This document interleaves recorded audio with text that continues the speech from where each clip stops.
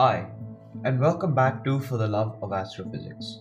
This is your host Aditya Sundar, and today we'll be talking about stellar evolution and the remnant phases of a star's life. Let's start with stellar evolution. Now, as the name suggests, stellar evolution is the process by which a star changes over time into the different phases in its life. Stellar evolution, as I have said in previous episodes, depends a lot on the mass of a star. This means that a relatively smaller star could end up dying or living out its life in one way, while a larger star ends up living its life very differently. In the last episode, we ended with talking about main sequence stars and how nuclear fusion occurs. Nuclear fusion is basically the process which keeps the star alive and is based on atoms colliding with each other to form heavier atoms. In a main sequence star, this process occurs only with hydrogen. This means that hydrogen nuclei collide with each other in different orientations and ways to finally form helium nuclei. However, the star has only a finite amount of hydrogen, and once it has all been used in nuclear fusion and has been converted into helium, the star moves on from its main sequence stage into the red giant or red supergiant phase depending on its size. After the star has used up most of the hydrogen in its core to fuse into helium, it is ready to begin its evolution into a giant. In a main sequence star, the core hydrogen fusion usually creates the necessary pressure that maintains hydrostatic equilibrium. We also talked about hydrostatic equilibrium in the last episode. Essentially, to keep the star stable, the pressure of force exerted by gravity, which forces the star inwards, has to be balanced by the outward forces from within the star. So technically, once the hydrogen has run out and the star's core is filled with only helium, the hydrostatic pressure moving out falls. So it should fall out of equilibrium as there's not enough pressure or force acting outwards against the gravity. It is because of this that gravity becomes the dominant force and starts to force the star to contract. As the star contracts, it forces all the atoms and nuclei closer and closer together. There's more mass concentrated in the same amount of volume. This increases the density. Alongside this, the greater number of particles moving increases the overall temperature as well. So the core of the star is now becoming denser and generating energy in the form of heat. Now we all know that the core of the star had hydrogen before it all turned to helium. The thing is, most of the outer layers of the star are also made out of hydrogen. So once the core reaches a critical and optimum temperature and density, it forces all the hydrogen in the layer immediately surrounding the core to start to fuse. So nuclear fusion has started again, but this time it isn't occurring in the core. At this point, nuclear fusion occurs very quickly, much faster than how it originally did during core hydrogen fusion. Because of this, the hydrogen will run out more quickly, so stars will only stay in the stage for a shorter period. In this phase of the star, there are changes occurring all over it. While these changes with respect to the nuclear fusion occurs inside the star's core and the outer shell, there are changes occurring in the outer layers of the star as well. We've all heard about this certain future billions of years later when the sun starts to expand and turn redder, right? Well, that's exactly what happens to the outer layers of a star during its transition into the red giant phase. Remember when I said gravity became the dominant force and began to compress the star until it had forced the outer shell of the core to start fusing hydrogen? Well, this time, the outer shell fusion actually generates more energy than required, and the force exerted by it is greater than that of gravity. So the outer layers are actually forced to expand rather than contract. In doing so, they become cooler and cooler due to their increasing distance from the core.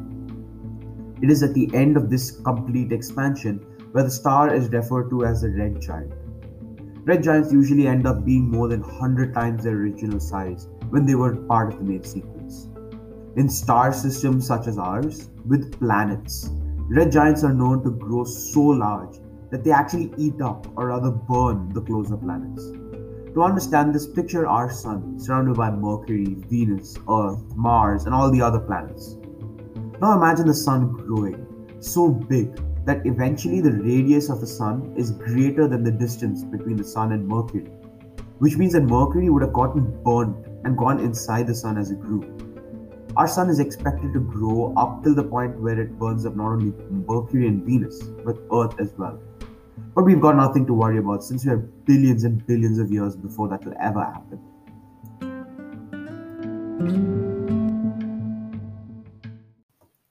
That covers the transition from a main sequence star to a red giant. Now let's talk about what happens after the red giant phase. Now, after a star completely runs out of fuel, its remnants can take one of three forms, depending on its mass during its existence. These three forms are neutron star, a white dwarf, or a black hole. Let's first talk about how a star can become a white dwarf. Now, this happens through the red giant alternative, if you remember the life cycle episode. Basically, if a star is mid sized, like our own sun, it will become a red giant and then eventually a planetary nebula after all its outer layers expand. Now, the core of the nebula remains where the core of the star would have been.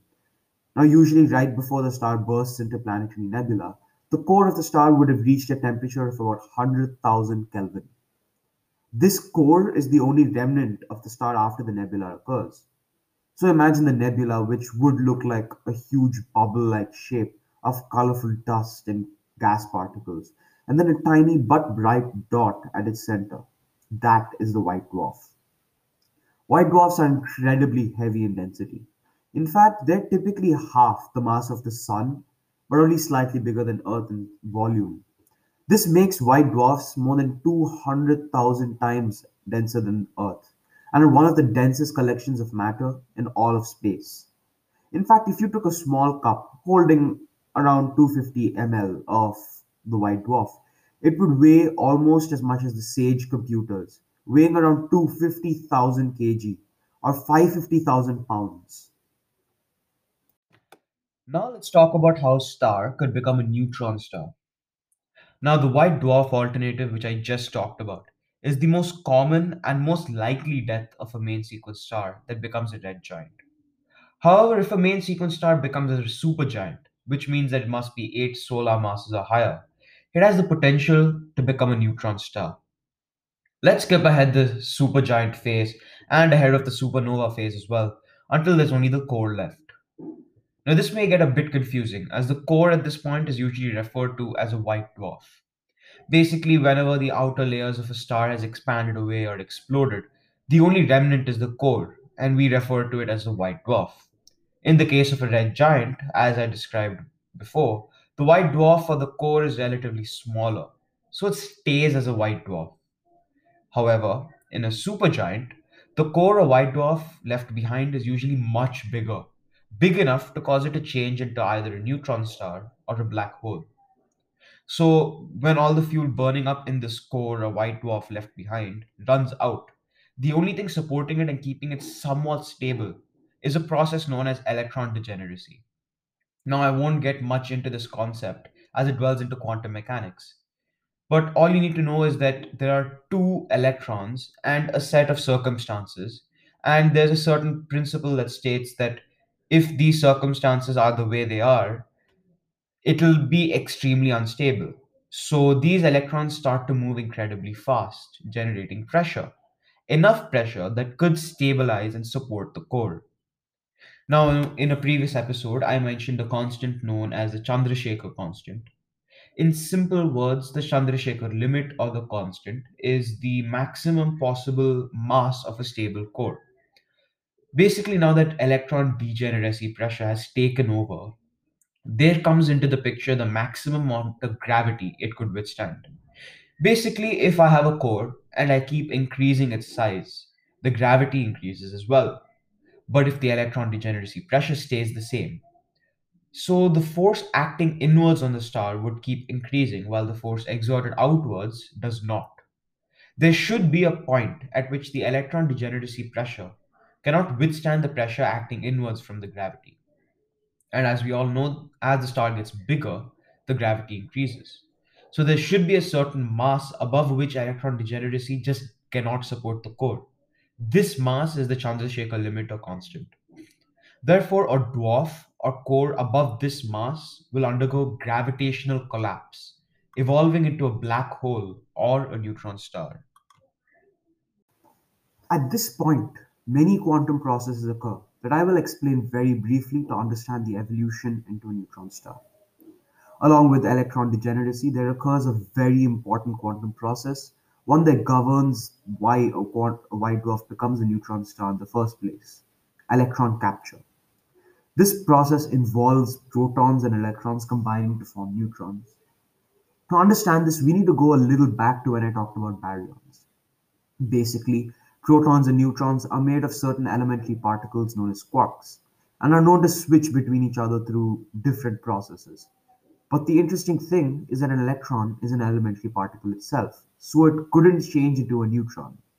Instead, what happens is that electrons are absorbed into the nucleus, which forces the protons to turn into neutrons. After that, the energy of the electrons is released from the nucleus in the form of an electron neutrino. In fact, because of this, millions of neutrinos are released from the dwarf. Whatever is left is a huge clump of neutrons in the form of a neutron star. Now, remember how I said white dwarfs were incredibly dense and were one of the most densest collections of matter in the whole of the universe? Well, neutron stars are even denser. In fact, they're so small with their diameters being only around 20 kilometers, but they hold almost 1.5 times the mass of our sun, almost around 100 million times as dense as a white dwarf. So remember that small cup we took? Well, when you take a cup of a neutron star of about 250 ml, it would weigh 25 trillion kgs or 55 trillion pounds, roughly the mass of 474 Great Walls of China put together.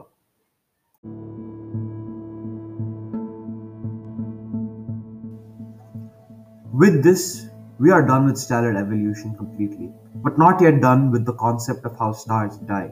We are still left with the black hole alternative, which we will talk about in the next episode, dedicated completely to black holes. See you next time on For the Love of Astrophysics.